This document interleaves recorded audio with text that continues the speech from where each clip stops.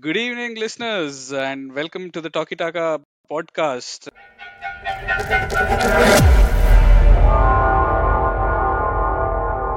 And this is an episode where Darwin has finally evolved.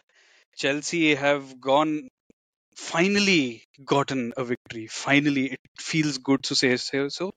Honestly, I don't know. I think I probably jinxed it considering the next game week is coming up soon. But yeah, I still wanted to say it because it's been so long. United. The last time Swag said something like that was, "We have a number 9 and he scored." Wow. Exactly why I didn't want to say something like this, but c'est la vie. We'll see. I mean, the last time I said that, as you said, it was Oba. He did not touch the ball again. But yeah, we'll see. And also, there was a rash penalty that gave United the win in a game where everyone thought that after 4 minutes it's done. The rash penalty was from Forest side to DSK's finger waving, not from the referee's side. I just wanted to put Rash's name in there. So, welcome to the episode, listeners. And we have Radhaji, DSK, and RK on the panel today. So, boys, there is another game coming up tomorrow, another game week. It never stops. So, we'll start with your talky moments, points, whatever you want to call it. Radhaji, we'll start with you. I think it has to be only one thing, right? You guessed it, Swag. Obviously, I was talking about the Everton Wolves game. Can't be anything apart from that. But it was Nunes. I think that's the one. It's a moment we've been waiting for so long. Darwin has done plenty for people to be happy with, for people to be optimistic about, but he's not had a moment like this. So Darwin Nunes, the double salvo to beat a Newcastle team at St James's Park with 10 men, I have to say, got me off my seat, fist pumping, running around the room. Pretty awesome feeling after a long time. And Howe's never beaten Klopp yet, right? I think he went to great pains in the pre-match conference to talk about a EFL game where he had lost to Bournemouth some 7 years ago, 5 years ago, I don't know. So as soon as he was asked that question, he was like, "When you ask me that question, all I can think about is that one match which I lost to them." So yeah, I think he has lost, but maybe not in the league. Okay. DSK, what's it been for you? United have been busy. Finally, a win that was come from behind against the odds. Is that your talking point? Probably not that we can speak in later, but the in our first episode I said, "Oh, this feels very non-United like, where the entire transfer has been really well planned, things going so smooth." Yeah, I jinxed it left and right because United are in a last-minute shopping spree trying to get loan deals for $1, I think. Not sure whether we'll have a left back in by end of the window. We do not have any forward. I do not consider Mariquin Marshall anymore as a forward. We do not have a backup for Casemiro. Varane seems to be injured. That means Harry Maguire stays, and we do not have a backup keeper as of now. I have no idea what's happening. Yeah, and we'll touch on that more in detail because the transfer window slams shut as it usually does on Sky Sports tomorrow. And talking about jinxes, RK, what's your talkie point of this week? So, when, like, first of all, when DSK was talking about his talking moment and all the transfer, the question that has been going through my mind is that Maguire plus McTominay 60 million, should we have taken that or not? I think that's, looks like such a big blunder right now.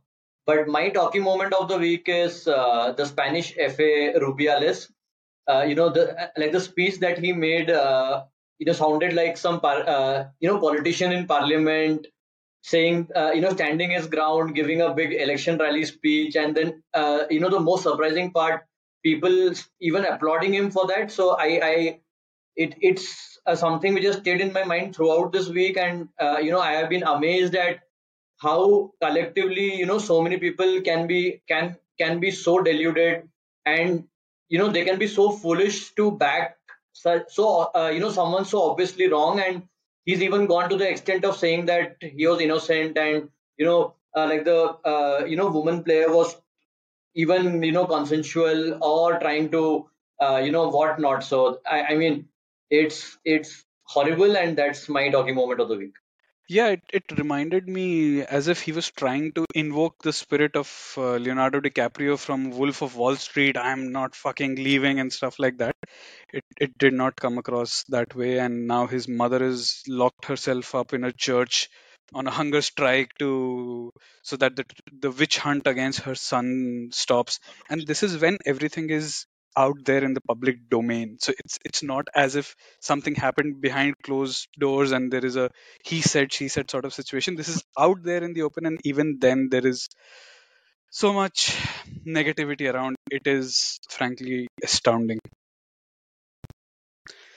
Right. So, getting into s- slightly more positive things to talk about, Radhaji, why don't you, as the person who was trying to get the positivity in last episode, someone be positive, please? Why don't you start us off? You've had a pretty good weekend, I would say. One hell of a weekend, Swag. I mean, started off, I said the same thing last episode, and I feel like I'm starting off every Liverpool match in a similar manner. When the game started, it looked like everything was going to shit. I don't mean the red card or the Trent Alexander Arnold incident specifically. I think with 11 men, I think we were playing quite terribly. We weren't winning any of the battles, no 50-50s, stray passes from our best players. Again, I think this happened in the home game last against Bournemouth as well, where Allison and Trent had some poor passes in the beginning of the game. Here as well, Trent very poor passing, and then of course the mistake for the goal. Szoboszlai had a couple of errors on the ball, and then they scored off a absolutely like howler from Trent, where he was for the second time in 2 weeks looked up before he had got the ball in control, and the ball went past him, and they ended up scoring from there. And then the Van Dijk red card. So when that goal went in, you always think, okay, there's a lot of time in the game. Liverpool have gotten better as games have gone along, so there's a lot of hope there. But then Van Dijk's sending off, that was a real gut punch. So yeah, after that, not expecting anything from the game. I think I called on the as soon as the goal went in and the red card happened. I was saying this looks like a Man City final thrashing when Mane got sent off several a few years ago now. As we kept holding on till halftime, I thought, okay, not final, maybe 3-0. That's about that's where we're trending. But I have to say, what a great job done by the boys. I think a special shout out to Szoboszlai. I already waxed lyrical about him last episode. Full of running, absolute beast in terms of stamina. Even McAllister looked tired by the end of the game, but Szoboszlai was still going. He played as an attacking eight, went to a right winger, came back to an attacking eight, went to a number six, and then again went back to the right wing by the end of the game. He did absolutely everything in that match. The subs absolutely changed everything. Harvey Elliott, and then of course Darwin. Oh my God, he's given me so much to be positive about in the past, but one of the things he's never given was a sense of, hey, Darwin is the kind of guy that if he gets a chance, he's going to score it when it counts. He's always given me the Gabriel Jesus vibes where over a season he will be contributing well, but that one chance, one goal is definitely not something that he was. And two chances, two goals, and what clinical goals. Loved it.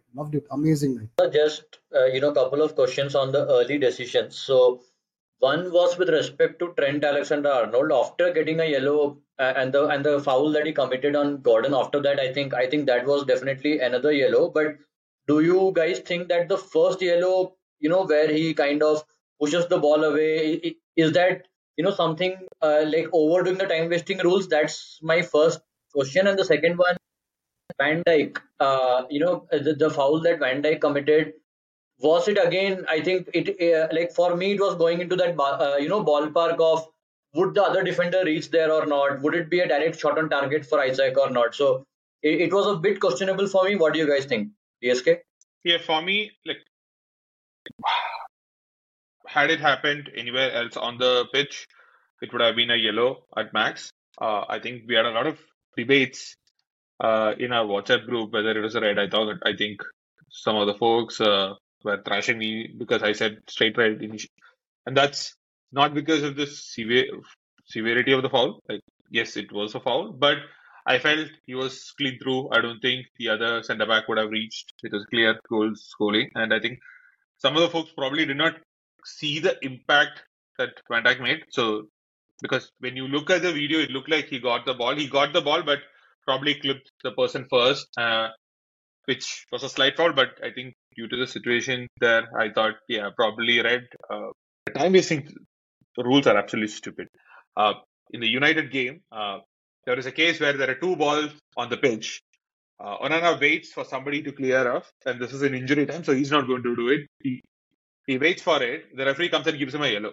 The referee, like, it's just stupid. Like, yeah, follow things to the letter, but have some application. It's like absolute. Yeah, I keep tweeting every week. War is not the problem. It's idiots implementing it. It's like idiots taking another set of guidelines and absolutely making a shit show of it. Yeah, it's not even it's inexplicable really. Like, okay, let's go 2 seconds before that incident. It was a clear foul on Trent. He was pushed into the sidelines, literally pushed in the back by Gordon. He goes flying, almost reaches where the coaches are sitting. He picks the ball up and then throws it back into the field of play. It wasn't like time wasting. And if you then look at I was delighted when he didn't get the yellow. It was a pure yellow all day long, second yellow. But the first yellow was not even like, it was the most terrible situation ever. So for me, justice was totally done. But then you come back to Van Dijk. I thought it was harsh. Now, I don't mean that from a application of the rules, application of the laws. Now, yes, there was clear contact, and the whole contact happened before getting the ball and all of that. Yeah, that makes sense. But again, for me, for a tackle that was the way that it was, I think tons of those happen in games and are not given as fouls also. So I mean, yes, when it's a red card tackle, last man, you do go to the video, you check everything, and therefore you can't escape. I get it, but it was a very simple, not so serious tackle for me, so it felt harsh, and I thought that it was going to be a 3-match ban, which is why I thought it was super duper harsh. At the end, it's a 1-match ban, but now he might get a bigger ban because he swore at the refs and all of that. But I guess that's karma.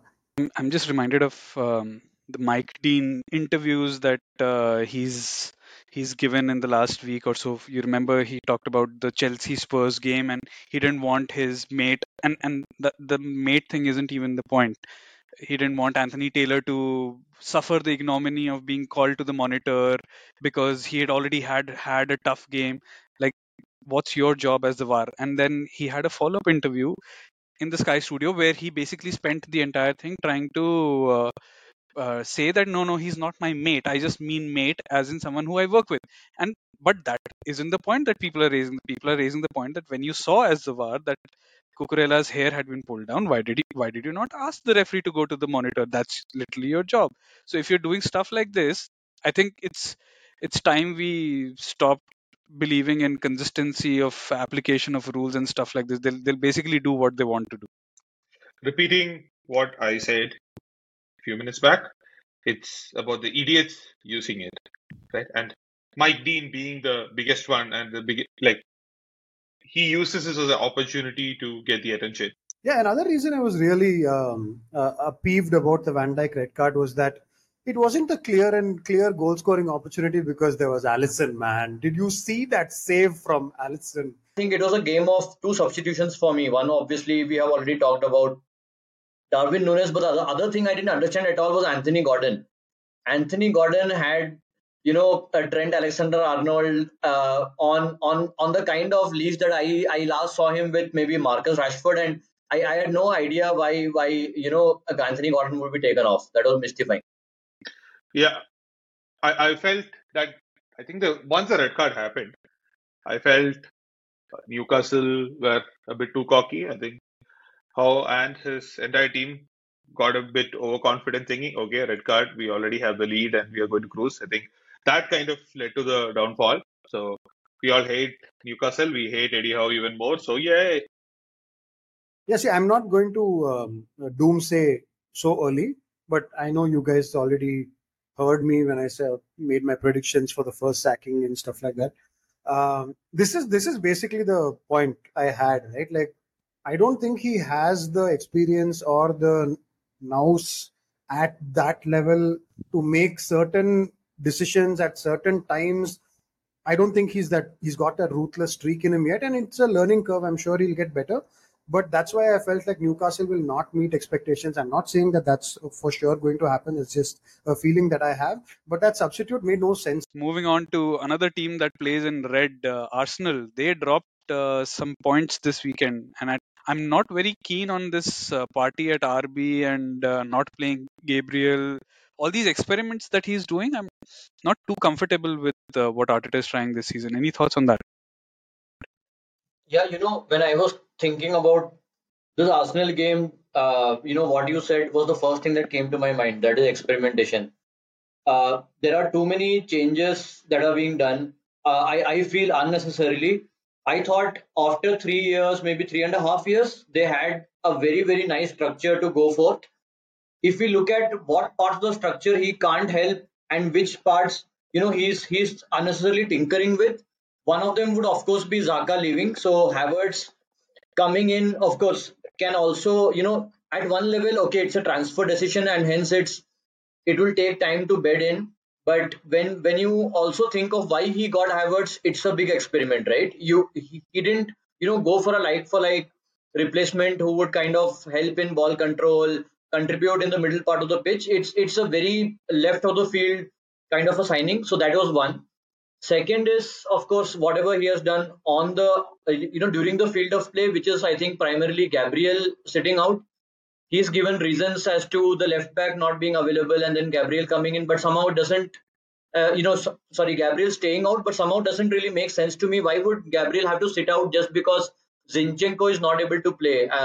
You bring someone else into the team; they're also kind of playing a similar role. Uh, so I'm not able to understand that. And then Partey is a very Alexander like Trent Alexander-Arnold kind of a shift where on the ball he comes into midfield, etc. And then off the ball, the whole balance is now completely tilted towards that side. I feel all these changes at the back, especially preventing them from building up in a nice manner. See, I understand the natural criticism that Arteta is getting because yeah, it's not going as well as everybody expected. But I mean, at the end of the day, it's still early in the season, and I was a big critic of Arteta to start with in the beginning as well. So I think he's earned the right to at least see how this plays out. At least for me, I think he's trying something new, and I'm okay to wait and see how it goes. Like exactly what RK said about Trent, right? It's the same thing that they're trying to do, and the fact is they have Rice in there, and they want that second in the box midfield. They want that second guy to be a midfielder. That's Partey, so which is why they're doing it. I think that the plan was always going to be Julian Timber for that role, but clearly that's not because of Timber's injury. That's not working out, and they're trying something else with it. So I'm not against it. I'm okay to wait and watch and see how it goes. And of course, this Sunday, having said so many things about them, I'm sure that Arsenal will come blasting back to prove me wrong. Okay, doing his pre-match jinxing already on a Thursday evening. Why so many teams are trying the box midfield? Like for Manchester City, for example, it made sense because something was definitely not working for them, especially with Haaland coming in and Haaland not being the kind of Pep Guardiola striker. And this shift made sense for them. For Liverpool also, it made sense because they did not have that right player profile. And also, Alexander Arnold was getting targeted. So it made sense why two of those teams, it made sense for two of those teams. But multiple other teams trying to copy that doesn't seem to be working out. And not just picking on Arsenal, because I felt in the first game against Wolves, United tried to do that with Luke Shaw. Luke Shaw, who is renowned for bombing forward and putting in the crosses, was playing in the inverted fullback, did not look right at all.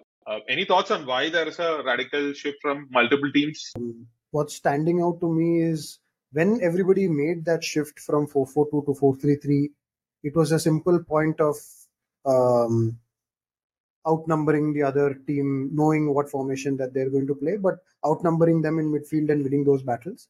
Now that pretty much everybody has moved to a 4-3-3 kind of formation or some variation of that, I think this is just the natural next step of that. They're trying to still win that midfield battle because everybody knows that that's where matches are won and that's where control, not matches are won, but that's where control of the game lies. So they're just trying to make sure that they have the upper hand in that control battle. The other thing could be that everybody has now gone into the whole attacking fullback strategy, right? I don't think there is a single team who still plays, the typical old defensive fullbacks on the wings and stuff like that. So other teams have also figured out a way to counter that, perhaps. So maybe they're setting traps and counter press situations for that gap in.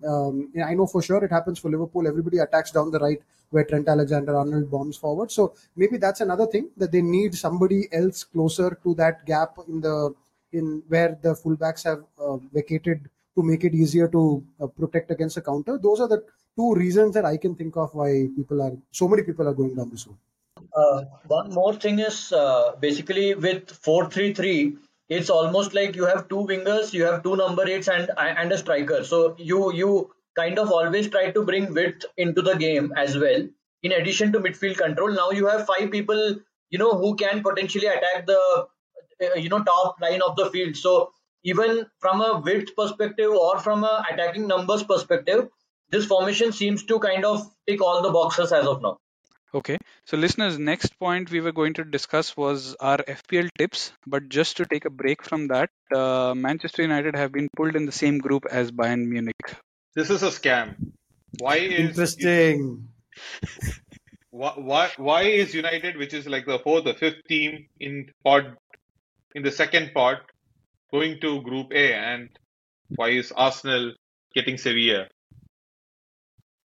Yeah, so Who's in the third pot? Is there any interesting? I think apart from Milan and Newcastle, which anyways doesn't matter for an English team, I don't think there are too many big teams in the last two. Are you saying it doesn't matter for an English team because two English teams can't be drawn in the same group? Indeed. Yeah. Right. And in the round of 16. Oh yeah. Yeah. Two teams from the same country. Like the headlines are already there for the English media there. That United could have signed Kane, that they didn't, and now he's scoring against them. So all the headlines are there. This is a scam. I'm sorry, Swag. Leipzig and City drawn again. Like, don't they play like every year? Ooh. The Josco Guardiola derby. But don't think we didn't notice that piece of ridiculous jinxing 3 months before the match that RK has already gotten started. And there is another big one, Napoli Real Madrid.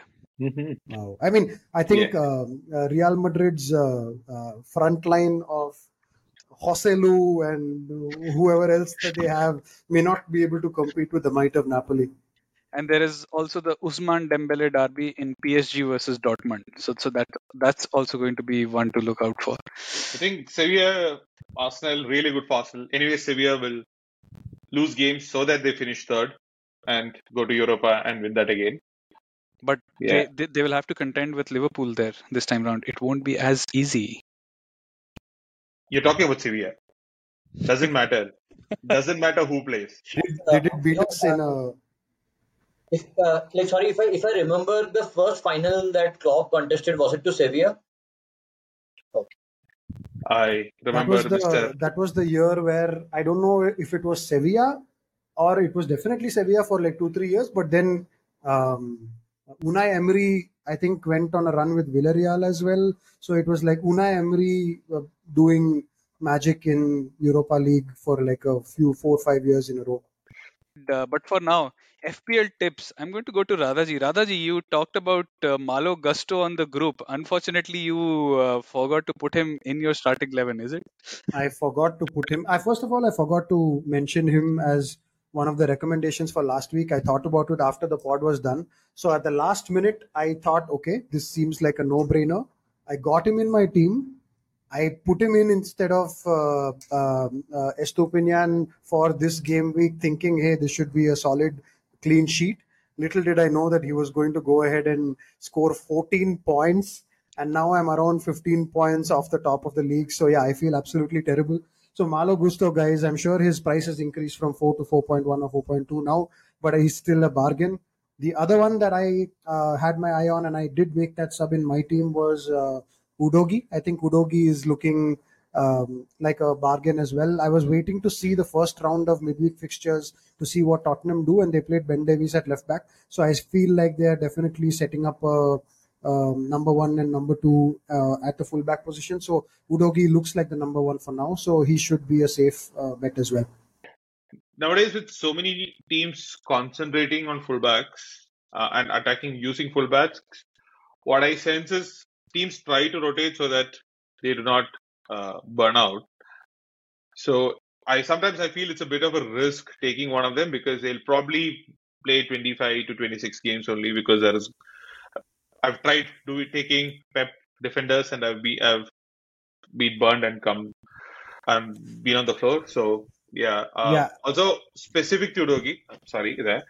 Uh, yep, I'm one of the matches he played really well was against United, so that doesn't count. And more importantly, I feel Spurs are going to concede quite a bit. Like I think Christian Romero in my team and I subbed him out because I think they might concede quite a bit. So maybe you'll get few assist points, but yeah, not sure about Spurs defenders. no, I think it's also about the price, DSK. So at the end of the day, Spurs may concede, but the price that Udogi is at, because I don't think the FPL guys had imagined that he would be the starting left back for Spurs. So I think that's the reason why it's a bargain, similar to Malo Gusto and even Robert Sanchez. I don't think anybody would have imagined that these would be starters for Chelsea. So that's the value that they have. I know what you're saying, because Pochettino was the guy who first started that. Like, it was impossible to pick a Spurs wing back or full back in your fantasy teams because he kept switching them out every week. That's why I was waiting for the first round of midweek fixtures to see whether there's a clear trend of Emerson Royal and Ben Davies playing in the EFL Cup, and they did. So that's giving me some confidence, at least for this phase of the Premier League, that Pedro Porro and Udogi are going to be the starting Premier League left backs. It might coming thick in coming all like every week almost. But yeah, at their price, it's a real bargain, at least for the next 3-4 weeks. United boys. So the first 4 minutes seemed to indicate something else entirely, but then the team came back. There's this Ole style fight back in the second half, aided by a red card and silly defending by Forest. But what are your thoughts on that? Yeah, really, really horrible start. I remember sitting down, with a glass of whiskey and thinking, okay, I messaged DSK before the game that, I have a really bad feeling about this. I don't know why. Something I'm not able to explain. And, when it started with those two goals in 4 minutes, it was really kind of, okay, my fears coming true. But really, really poor two goals to concede. Onana, who I complimented so well in the last game, last couple of games, in fact, was I feel he was badly at fault for the first goal as well. Of course, the situation was not of his making, but once Rashford made that mistake, once Van Bissaka made that mistake, and once Avoni was clean through one goal, I expected Onana to be much more aggressive and cut down the angle. Second goal was just enforcing that whole fluke kind of narrative where that kind of goal that probably if it's your bad day you catch that kind of goal. I think the response was good in certain aspects on the ball, in terms of how we were structuring, how the players were positioned and how we were building up. It was kind of reassuring to see us create so many chances and cut through Forest so easily. So that is the good part. We showed character to come back into the game as well. We had enough and more chances, to bury it even before we actually won the game. Like for me, the penalty was like the penalty would have been irrelevant if we had finished our easy chances, especially Casemiro and Bruno. But like concerning from an Arsenal game point of view, and also for the next few months where players are injured, is basically what we are going to do without Mount, right? Without Mount, we kind of lost the intensity of pressing, that we had. So that is a big concern. I thought we were not great off the ball. So for me, going forward, that's a big concern. Are we going to improve off the ball? And just hoping against hope that somehow we get Amrabat. I don't think we talked about this, but what an incredible couple of games they were. Arsenal and United playing at the same time. Absolutely superb games to watch, both of them. And I felt like both games were mirroring each other with early upset goal, then a sending off for one of the teams, and then a comeback of sorts. I thought it was a amazing couple of games, and by the end of it, I was out of breath. It was a really good. Let's start with the question on Onana. We have had years of seeing concrete Dave stay on his goal line. And we were thinking Onana is this sweeper keeper who's going to stay at the halfway line and kick. So I'm pretty surprised why this has happened. And that chipped goal, how much of that do you think has impacted Onana? What do you think there? I think he's done a lot of crazy shit in his career, and I don't think he's changed his crazy shit in the sense that he goes running like into places where it's tough to see keepers in those places, and he's definitely had some errors as well on that. I don't think that should impact him. That's just the style of play, and he was very clear when with his whole World Cup debacle that listen, I'm not going to compromise my style of play because the manager is trying to constrain me in some way. So I don't think he should be. I think over time he has gotten more responsible as well. I don't think that should be a large factor. Yeah, and you consider any modern keeper, that's not an error. I mean, he like his positioning was very correct in terms of how you see other keepers as well. It was just a mistake from the fullback, and you can't expect the keeper to be on the goal line in those situations. Yeah, the mistake from the fullback, is that a reason why we're seeing United suddenly in the market for a left back? I mean, it seems like the last few years United are always in the market for a left back. I don't know whether it's to challenge Shaw or is it somebody to replace Shaw. United are in the market right now because Malacia is out for at least a couple of months and Luke Shaw is out till November. So they need somebody available till at least December, so that when these two come back, you're not stuck with the player. And then you only have Dallo and Van Bissaka. The good part here being Dallo can play on both the wings. But that I agree with that theory. Getting anyone as a left back, even if it's a random left back, I think suddenly gets the motivation for Luke Shaw going, and he starts playing like Roberto Carlos for a few games. So yeah, that also works. You guys can have Cucurella. You've already talked about him. We even put him out on the pitch just to show you how good he is. He was the highest rated player yesterday. Apparently, that's fallen flat. That plan has fallen flat on its back for us. Yeah, I think the I don't know. What I'm thinking is now that he has played for one club, now he comes to United.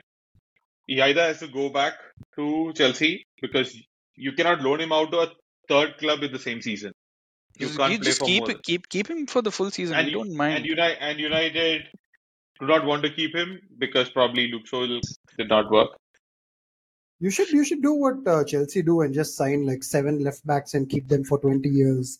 I'm is the Emerson at West Ham the same fullback that Chelsea Yeah, yeah. had, or is it somebody else? That's the Okay, so guy. there's That's the that guy. guy, Baba Rahman. I think finally after some 27 years left Chelsea earlier this season. You should just do what they do. But just a quick another question to you, United guys.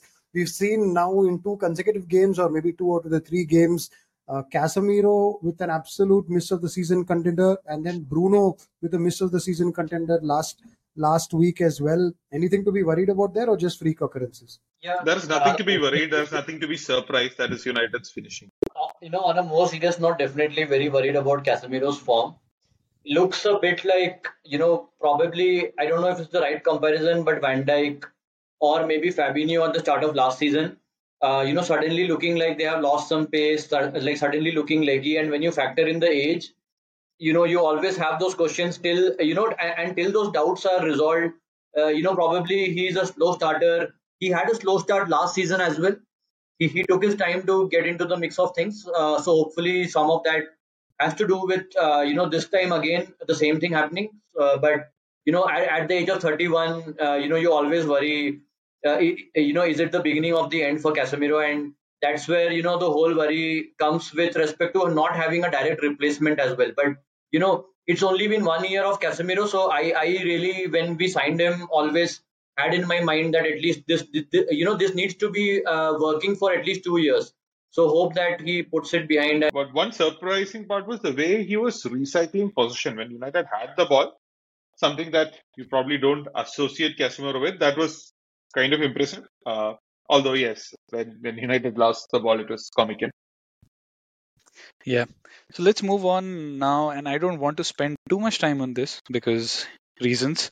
But Chelsea did finally win a game, and it was only Luton, so there's no point going overboard with this. But it was good to see some players coming back into form, not taking any names. And yeah, seemed like a more cohesive unit. But again, lads, it's Luton. I don't know. Did any of you Uh, catch the game? Right, you might not be interested in taking names and but I'm going to take one name for sure, and that's Mr. Raheem Sterling. What a great display! It just, I think DSK was speaking about it, and then we all latched on to it one day where he was talking of Pep converting Sterling into a tap-in merchant. Look at what Poch has done to him in a few months. Just made him into, I am just remembering all those early Liverpool, which I don't remember too much, but what I really hark back to is the Euro 2021. Sterling was on fire that tournament. Even in a Southgate team, he was, encouraged to go dribble past opponents, take people on, and we are seeing that same Sterling again. And to top it off, he's scoring a lot of goals even now. Yeah, so I actually think that he's a guy who has some freakish strength for his size. So that naturally makes him a very interesting dribbler. I thought, and I don't think he was playing this way at Chelsea also last season. I don't think he was playing so direct. Let's call it direct. Maybe that was just a hangover from City, but I was beginning to think, okay, is this like a reason for this being a lack of physicality or a loss of physicality, considering he did start playing at the top level at the age of say 15 or 16? So is it an early loss of physicality that's coming for Sterling? But what a refreshing couple of weeks it's been. The other guy, Nico Jackson, I think we've all been talking about him, about being an exciting player, and one of the things that Chelsea have signed, which seemed quite exciting. He got his first goal as well. So there was a lot of talk last week about how he's a guy who just needs his first goal. I think similar to Darwin Núñez in a sense that he has this potential to become a real difficult player to play against for a lot of Premier League teams. So, Swag, what did you think of Nico Jackson finally getting off the mark? You're really happy for him because, as you said, he seems like this guy who's working for the team. He's bringing the other players into it as well. He's not just playing for himself as some strikers are presumed to, but he's a very good link-up player. So in that sense, as they say, you pay your dues and then you get your reward. So he paid his dues throughout the game, and not just this game. He's been working out throughout preseason, throughout the first two games as well. So really felt nice for him to get that goal. He seems to also idolize Drogba, so he has the same shirt number as him. And coincidentally, they've both scored their first league goals in the third game of the season at home to a newly promoted team. I mean, there are some people who can dig up such sort of links, but anyway, yeah. So I think he's pretty chuffed about it, and yeah. So so But are all the fans, I one guess. question for you: how two outgoings is what I wanted to ask you about. One is Lewis Hall. I read that he's a childhood Newcastle fan, Yeah. probably from the city. That seems like a big loss in the sense of how good a player he was. Although you have depth, but and also Chaloba. Like whenever I've seen him play, he looked pretty decent. Someone that Chelsea could at least use in the squad instead of bringing the likes of maybe Disasi, who might be a good player, but they spent so much money on him. So what do you think of these two outgoings? I think a fair bit is linked to the FFP fact because both of them are academy players. So whatever you get for them, that goes straight on to the books. I'm pretty sure Hall was not someone we wanted to sell because he is, as you said, he's demonstrated so much potential. I think that's why it's been turned to a loan for this season and then for him to be purchased next season so that we get because you can't just sell one season and be happy about it. You have to keep selling to balance the books. So that will probably go on to next season's books.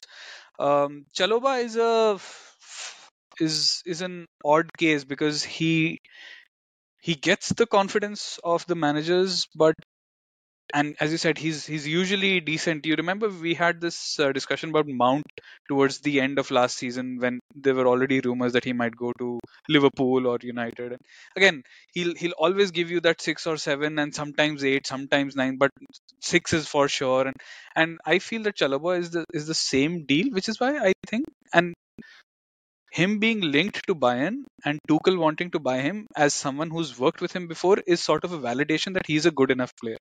Why we got Disasi in is again probably because it's a longish contract, so you can amortize over a longer duration. He was Badiashile's teammate at Monaco and things like that. So they're probably trying to build something, and then these are the casualties of that rebuild that are happening. People like Hall and Chaloba. He can stay on, particularly at least for this year, because if a deal doesn't happen by the end of tomorrow, because Fofana is unlikely to be out soon, to come back soon. But yeah, it looks like he might go, and if he doesn't feel that appreciated at Chelsea, I think for his sake, it's probably better to leave. So talking about feeling appreciated, Swag, how do you think Malang Sar feels right about now when his own coach doesn't know his name? Who's Malang Sar? I don't know. Is that a Liverpool player? Yeah, that was odd. I mean, even in Football Manager, you get to see a list of all the players you have on your books. You might not want to deal with them, but you at least know. I don't know what if Poch was trying to make a statement about I still have too many players. You need to sell more. But yeah, interestingly, Malangsar is on 100K a week. So we wanted to offload him, which is probably why people like Mount wanted to leave, because I think the full draw for the Champions League is done, and there is one group that is catching everyone's fancy. Listeners, we've been going crazy in the chat here, and it's PSG, Borussia Dortmund, AC Milan, and Newcastle United. There's one for you to watch out for. That's box office, and as Versus Saudi Arabia. yes, Qatar versus That's Saudi Arabia to take hold of Europe. Dude, this is the craziest group I've seen ever. This is insane. Group F for group fucking hell, man. What a bloody group this is. Milan, Newcastle, along with PSG Dortmund, man. I'm actually getting excited about Champions League this time, even though Liverpool isn't there. And also, not to forget, as DSK said, Manchester United will be going back to hell because they've been drawn with Galatasaray in the same group. I say bring Kino to the bus to make sure that the kids are well taken care of. Eh? But yeah, Bayern, One Man United, small, Galatasaray, and Copenhagen. yeah, one small thing that struck me when I saw Copenhagen, Bayern Munich getting drawn is in the 1998-99 season. We had Bayern Munich and we had a Danish team. We had Brøndby. So this time we have Bayern Munich and we have FC Copenhagen. This is that Yes. one rare moment, listener, in the That's a entire reverse jinx. season that Arcade doesn't jinx United. Rather, he's saying that you can win the Champions League. Imagine the level of confidence. Oh God. Harry Kane against United again. Yeah, that'll be fun. Yeah, he'll finally get to play at Old Trafford as we thought he might do this season. So yeah, he'll just be in the opponent's colours, but And Rasmus Højlund back to his hometown. home country at least. Even the Group C seems pretty good. Union Berlin, hopefully they will be as good this season as they were last, and they will offer some surprises for different teams. So Union Berlin, Real Madrid, Napoli, along with Braga seems a decent group. Yeah, I like Group G. Manchester City, Leipzig, uh, Red Whipping Star. Boys, Whipping Boys, and Red Star. What a group!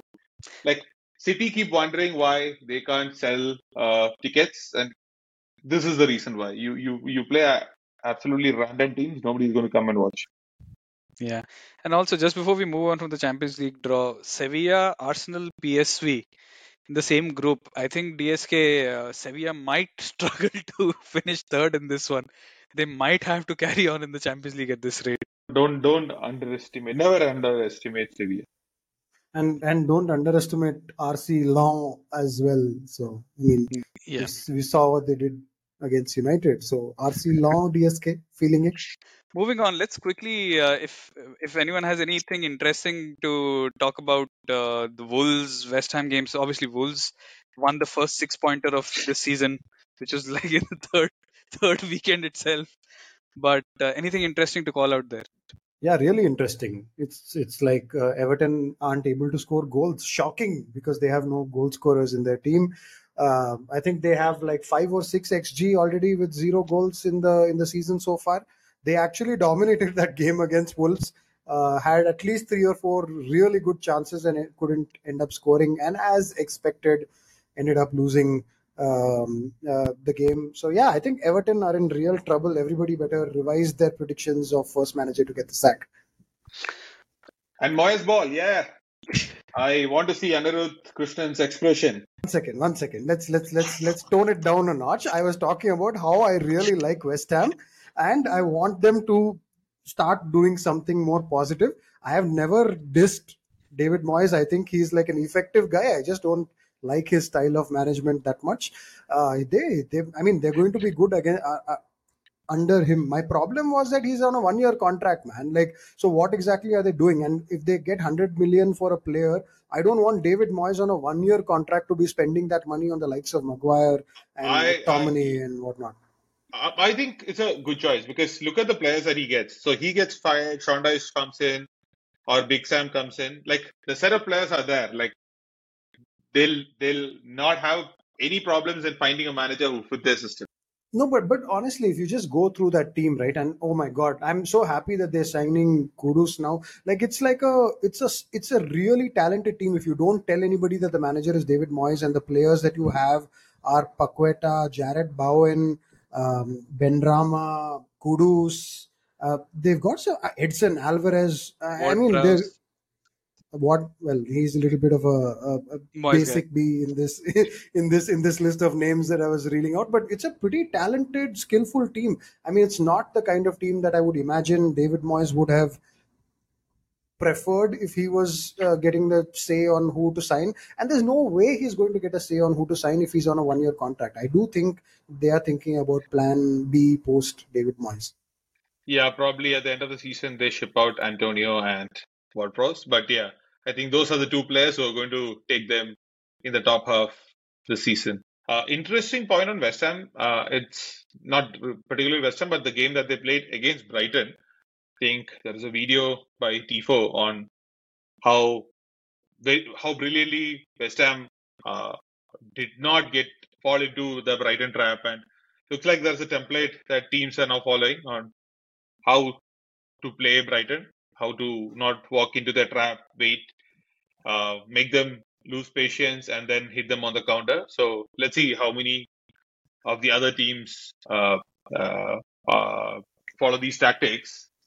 Sometimes I feel, Brighton to be very similar to what Ole's United did in terms of results, not in terms of tactics, of course. Tactically, I think they're better in the sense that they really punched above their weight against teams that play really good football. But at the same time, when somebody waits patiently, you had no clue, and then you leave huge gaps open. Quickly moving on because we spent enough time on the Champions League draw, which was too much fun for us. This weekend, there's just one game I want to talk about.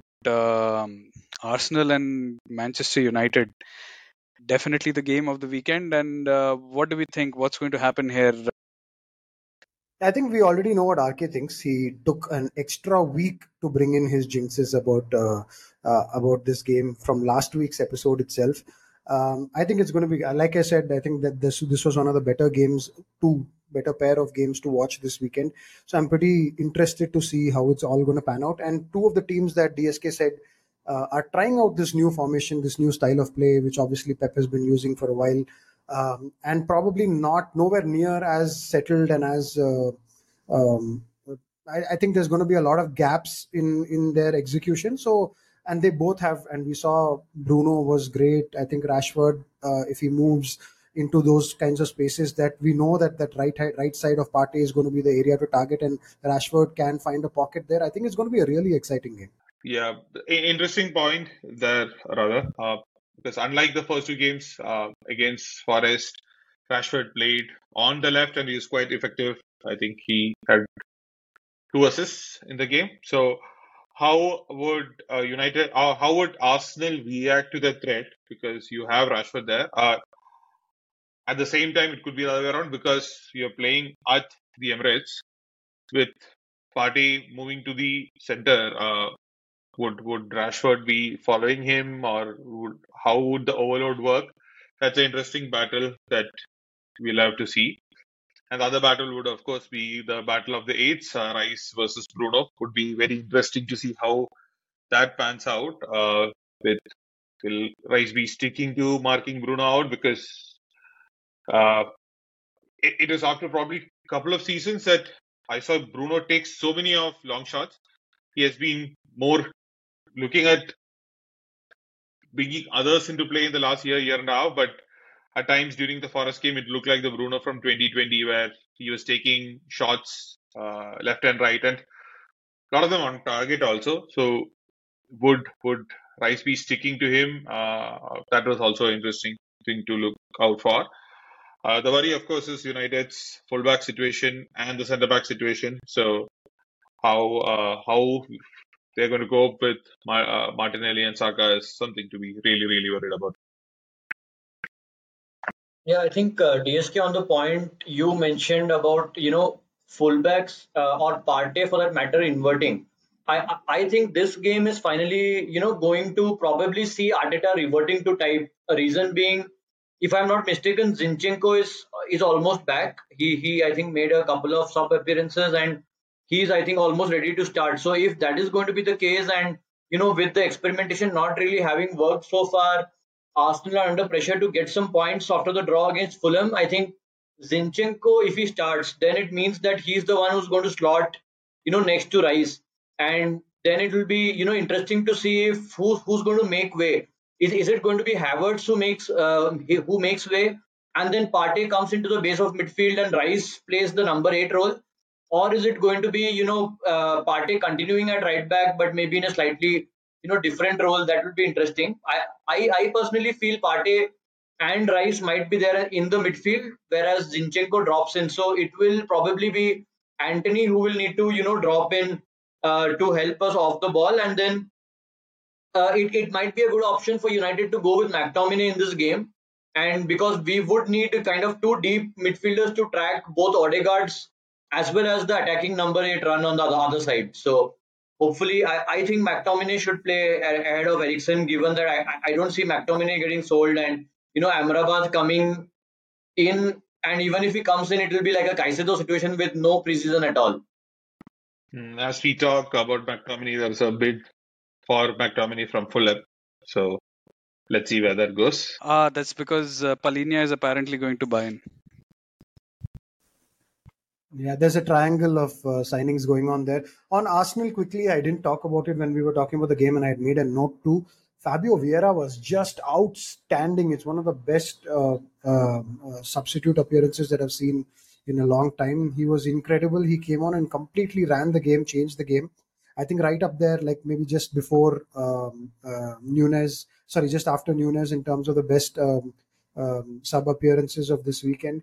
So yeah, there's some interesting stuff that both teams can do. I do think that I agree with you guys that I think that they might revert to type. But then what happens in midfield with Havertz, and this one is definitely going to decide how this game is going to go. Jesus is also back, so I think it's going to be a lot of different. I wonder if Arteta is going to actually play the tactical guy, do a Jose or a Rafa kind of move. He is very different to Pep, but it's more of I have my style and I'm going to stick to it. Of course, he's going to do all those nasty experimentations, but I don't see a major change in style coming from Arteta. If at all, probably interesting to see what Ten Hag has up his sleeve, because United are not really counter pressing very well. So do we kind of stay deep or do we try to play counter? How do we deal with that? You know, but it's very important that United stay compact. Whatever shape they adopt, have to stay compact. Yeah, so listeners can probably see my kids running around now. So I think that's basically a signal for us to to get to the end of the episode. Just before we close, the window is closing tomorrow. Is there one transfer you want to go through for your club? Some keeper, some keeper, please. I was quite happy knowing that Andre Onana had retired from international football. Looks like there is a complete U-turn, and the African Cup of Nations is somewhere in the middle of all of this. So without a keeper, now that Henderson has moved to Crystal Palace, United are in dire straits. I think a certain Fenerbahce keeper is going to hopefully coming to United just before he goes back to his rivals Galatasaray in the group stage. So probably that will get done. But please, midfielder has to be there. We have already talked about all the midfield struggles. Please get, I mean, anyone, but not anyone, but definitely Sofian Amrabat would be very welcome signing. Yeah, you might need to pay more than the 2 million you've been offering for him. So for Chelsea, it's probably going to be outgoing. I am hoping ZH and Cho will leave. And as my kids say, that's probably the end of the episode. Callum Hudson-Odoi cracked them up, I guess. Yeah, my daughter doesn't like him. On that note, listeners, I think it's time for the end of this episode. We'll catch you again soon.